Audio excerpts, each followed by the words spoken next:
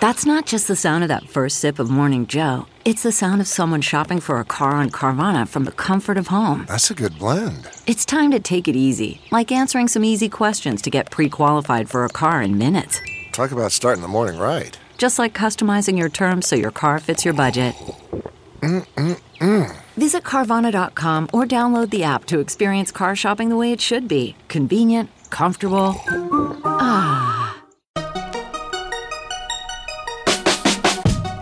Welcome to the TechBeam Ride Home for Friday, May 8th, 2020. I'm Brian McCullough. Today, Uber continues the things could be worse tech earnings parade.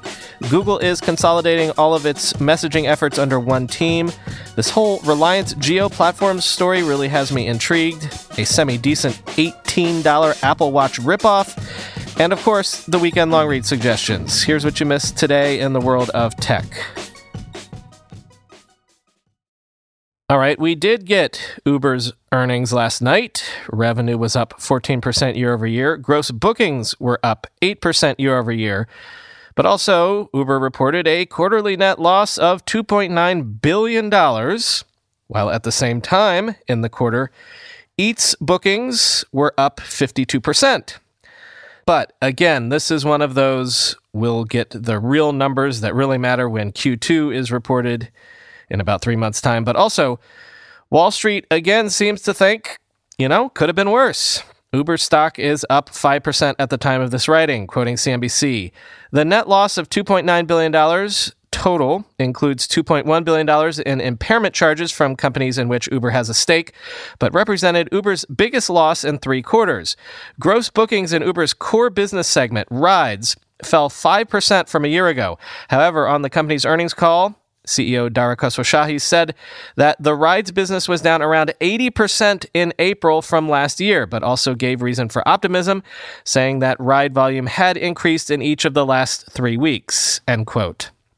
Indeed, the optimism that Khosrowshahi was talking about seems to relate to the fact that ride volume bottomed out in mid-April and has been rising slowly ever since. But another quarter of basically $3 billion in losses. And yet the stock rises. I guess that's where we are now, right? What was it? 20 million people unemployed now, and the stock market is shooting up this morning. I am hearing whispers that Uber will definitely need to do a capital raise by the end of the year. They kind of don't want to fess up to this quite yet, but it looks like the National Health Service in the UK has already begun developing a second contact tracing app in parallel with that one that they developed that flat out won't work for what it's supposed to do. And yes, it looks like this second app is designed to integrate with the whole Google and Apple program that the NHS didn't want to play with because they wanted everything to be centralized, quoting The Guardian. The Swiss-based consultancy Zolke Engineering has been hired to undertake a 2-week technical spike to investigate implementing Apple and Google's system, quote, within the existing proximity mobile application and platform, end quote. Zolke has already been working on the contact tracing app since March, documents published this week's show, but a new outsourcing contract first reported by the Financial Times and uncovered by public sector analyst Tussle shows that the government is now seriously considering changing how the application works to overcome problems with its initial approach. After one source told The Guardian that Downing Street was now skeptical of decisions made in the health service to create a separate app, number 10 sources played down the idea of any division. But the Prime Minister's official spokesman left open the possibility that a change would be made, telling reporters, quote, "We've set out our plans for a centralized model, and that's what we are taking forwards. But we will keep all options under review to make sure the app is as effective as possible," end quote.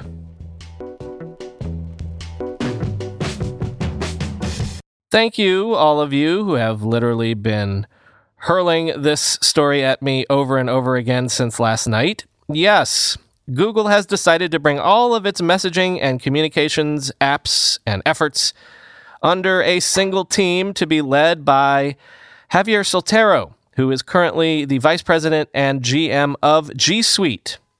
In that capacity, Soltero has already been overseeing Google Meet and Google Chat, but now he's also got Messages, Duo, and the phone app on Android under his purview.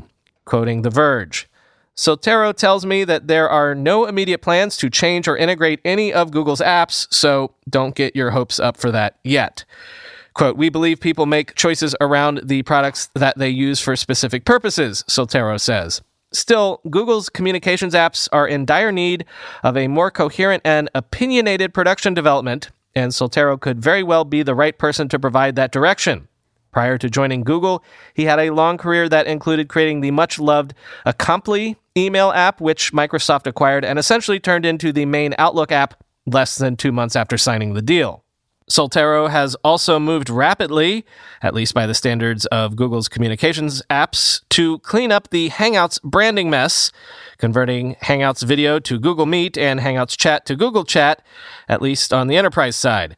Google Meet also became free for everybody, far ahead of the original schedule because of the pandemic. Cleaning up the consumer side of all that is more complicated, but Soltero says, quote, "The plan continues to be to modernize Hangouts towards Google Meet and Google Chat," end quote. There really is something interesting going on over in India. Remember Reliance Jio platforms? Remember how Facebook paid billions of dollars for an equity stake? The better to build out integration with WhatsApp. And then Silver Lake followed up by investing hundreds of millions of dollars in the Indian telecoms player at a premium above what Facebook had just paid. And now, private equity firm Vista Equity Partners is investing $1.5 billion for a 2.32 stake, valuing Reliance Jio at $65 billion. So to sum up, in just the last few weeks, Reliance Jio has raised $8.19 billion, and it's done so in this crazy investing environment. It's also been raising a ton of interest from the biggest, deepest money pockets around. So it'll be interesting to see what Reliance Jio thinks it needs all this money for, but also hella interesting to see what it is that has interested all of these big money bags. Again, to sum up the Reliance Jio story, here is TechCrunch, quote, "Launched in the second half of 2016, Reliance Jio upended India's telecommunications industry with cut-rate data plans and free voice calls. Jio Platforms, a subsidiary of Reliance Industries, India's most valued firm, operates the telecom venture called Jio Infocom that has amassed 388 million subscribers since its launch to become the nation's top telecom operator. Reliance Industries, which makes most of its profits from oil refining and petrochemicals, said on Friday that it aims to make Jio Platforms, in which it has poured more than $30 billion over the years, into, quote, a global technology leader and among the leading digital economies in the world, end quote.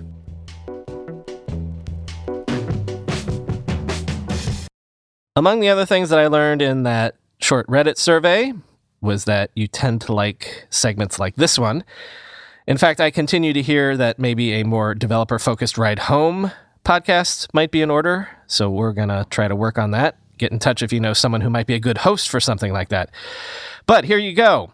Hacker Earth surveyed 16,000 developers in 76 countries and found that 32% of developers picked Google's Go as the programming language they most want to learn next, followed by Python. Quoting ZDNet, "The desire for learning Go lines up with the results of a similar survey by remote developer hiring firm HackerRank. Go is used at Google, Netflix, American Express, Salesforce, IBM, Target, Twitch, Twitter, Uber, and Dropbox. The Go project's 2019 survey found that most developers are using the language for web development, followed by database development, network programming, systems programming, and DevOps. Microsoft's Visual Studio Code is the most widely used code editor among Go developers. Other top desired languages are Kotlin, JavaScript, Bash, Shell, PowerShell, Microsoft's JavaScript superset TypeScript, Scala, and R." Or is that Scala? Anyway, the top two languages that professional developers say they know are Go and JavaScript, followed by Kotlin, C, Bash, Shell, PowerShell, Python, Swift, and Dart, end quote.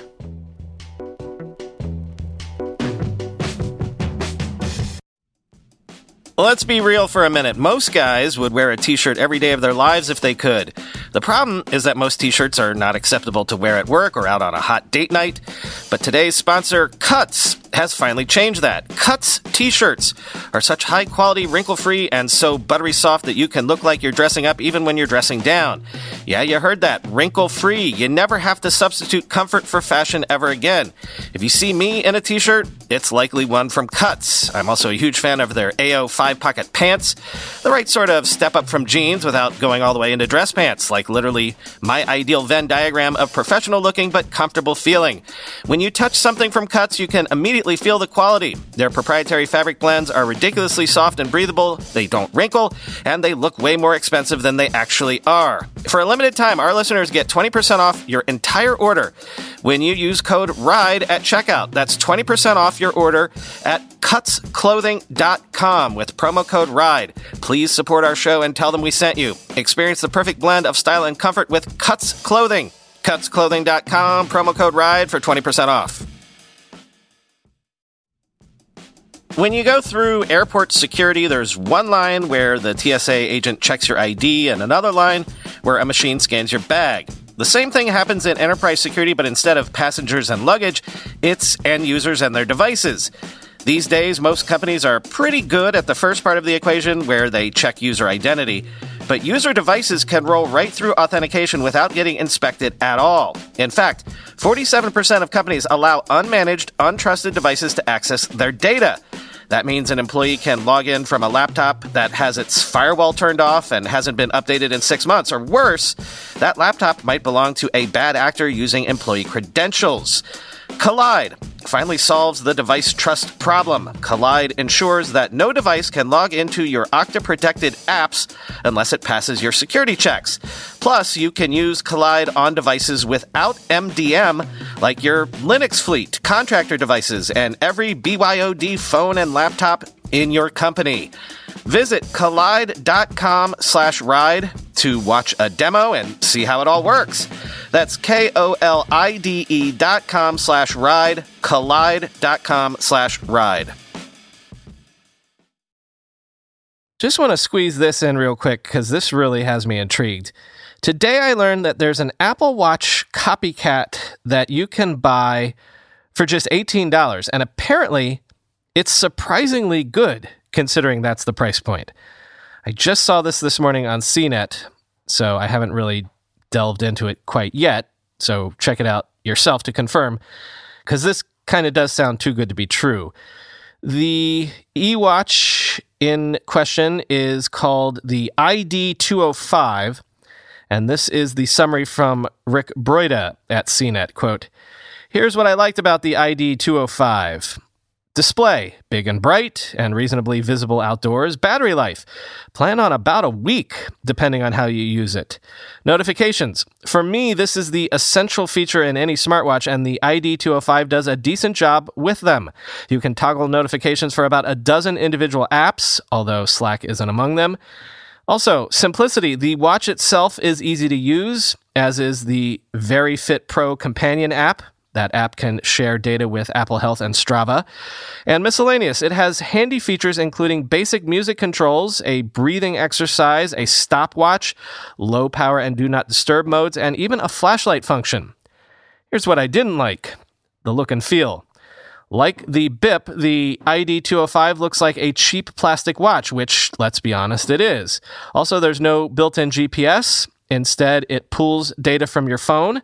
And there are only 4 watch faces. These are functional and a little bit meh. The one pictured up top is the snazziest. And it's not fully waterproof. Although the watch promises to withstand sweat and rain, it's not fully waterproof, meaning it doesn't belong in the shower or pool. That's in direct contradiction to the main product description, which says waterproof, end quote. Again, for that price, I'm thinking about maybe just trying this out only for the heck of it. Time for the Weekend Long Reads suggestions. First up, for all the things that have gone wrong in the world lately, it's worth thinking about one huge thing that didn't go wrong, that didn't break. This is the lead from the Atlantic piece that I want you to read. Quote, "Here's a question that should make you shudder. What if, in the midst of the coronavirus pandemic, the internet had buckled? What if, just as the medical care crisis started to spiral in New York, in Detroit, in New Orleans, the internet in those places had stopped working? an hour at a time, a couple of hours in the late afternoon? What if the internet had slowed to half its normal speed? What if it had worked only as well as the U.S. distribution system did for toilet paper or N95 masks? Oh my God, says Avi Friedman, the CEO of Kentik, a company that helps big customers such as Zoom and Dropbox maximize internet performance. It would be all over, he said. Yeah, as a thought experiment, imagine that this whole pandemic had happened in 1978 or 1990 or something like that, or even, heck, 2002? I'm thinking mostly pre-internet, but even, sort of immature internet. Imagine all of the things that would be different right now if that had happened. And also read the piece to learn how that didn't happen, how the internet has actually held up more than quite well. Next, Tom Warren at The Verge looks at the surge of cheaters and hackers in the world of PC gaming right now. Folks taking advantage of things like aim bots and wall hacks in games like Call of Duty Warzone and Destiny 2. Sounds downright annoying to me. Quote, aimbots and wall hacks are the most common forms of cheating in online shooters, allowing people who are new to a game or simply at a lower skill level to get a huge advantage over other players. Some cheats are the obvious type, where a player is flying around a map at an impossible speed or firing a gun faster than anyone else. Others, like wall hacks, are far less obvious and often go undetected in games for weeks or even months. There's a constant cat and mouse game between developers and communities that create and sell mods and cheats for games. Cheaters often purchase tools that act like malware, hacking and injecting a game with a specialized code that will change how it works. These tools have gotten increasingly complex in recent years, with whole underground communities and forums dedicated to ensuring aimbots and wall hacks remain undetected for monthly subscription fees. A PC Gamer investigation back in 2014 warned that some of these cheat providers could be making millions of dollars per year, and some cheat developers now claim to sell specialized tools for hundreds of dollars a month, end quote. Next, if you're excited about your iPad finally being a real computer at long last, TechCrunch looks at how that happened, how Apple reinvented the cursor for the iPad. This is Craig Federighi from the interview in the piece. Quote, part of what I love so much about what's happened with iPadOS is the way that we've drawn from so many sources. The experience draws from our work on tvOS, from years of work on the Mac, and from the origins of the iPhone X and even early iPad, creating something new that feels really natural for iPad, end quote. Just as the Apple TV interface didn't just inspire the cursor, the core design team responsible works across groups, including the Apple TV, iPadOS, and other products, end quote. Then, Instacart, of course, was in no way prepared to go from luxury service to essential service overnight, but they've done it, and Bloomberg looks at how they've done so. Quote, every day we would see that the volume was 20% higher than the last day, Meta says. In a matter of a couple of weeks, we were already ahead of our end-of-year goals. A week later, we were ahead of our 2021 goals, and a few days after that, we were ahead of our 2022 goals. And so at a certain point, we stopped counting, end quote. The numbers looked too good to be true. They were really too true to be good. While the rest of the world was being transported into the past, quarantined at home, venturing no further than their own neighborhoods, Instacart found itself catapulted into the future. And that future was a mess, end quote. And finally today, I'm going to end by sharing a bunch of things by and also about some of our friends of this podcast. For example, Chris Mims has a piece up looking at the 50th anniversary of LCD technology. Then Harry McCracken talks to Steven Sinofsky about Microsoft history and the memoir that Sinofsky is working on called Hardcore Software, Inside the Rise and Fall of the PC Revolution. Specifically, this piece looks at the whole story of Concept, Melissa, and the I Love You viruses. And then finally, Bloomberg has a full-on profile up of friend of the show Eric Jackson, whose tech-focused hedge fund is up 56% this year, even amidst the market chaos. Quoting from the piece, in normal times, Jackson travels regularly to San Francisco and Silicon Valley to meet with contacts he's built up over decades. After working in the tech industry himself, from 2000 to 2004, he worked at Toronto-based Voice Genie Technologies, a voice recognition firm acquired by Alcatel for an undisclosed sum in 2006. Quote, if I start to hear the same name come up over and over again, that's usually a good sign that the company is just on the cusp of something great, Jackson said. So I'm getting behind those companies early, sticking with them, not just sort of selling out quickly, end quote. Kudos to you, Eric. We need to get you back on for a weekend bonus episode sometime soon.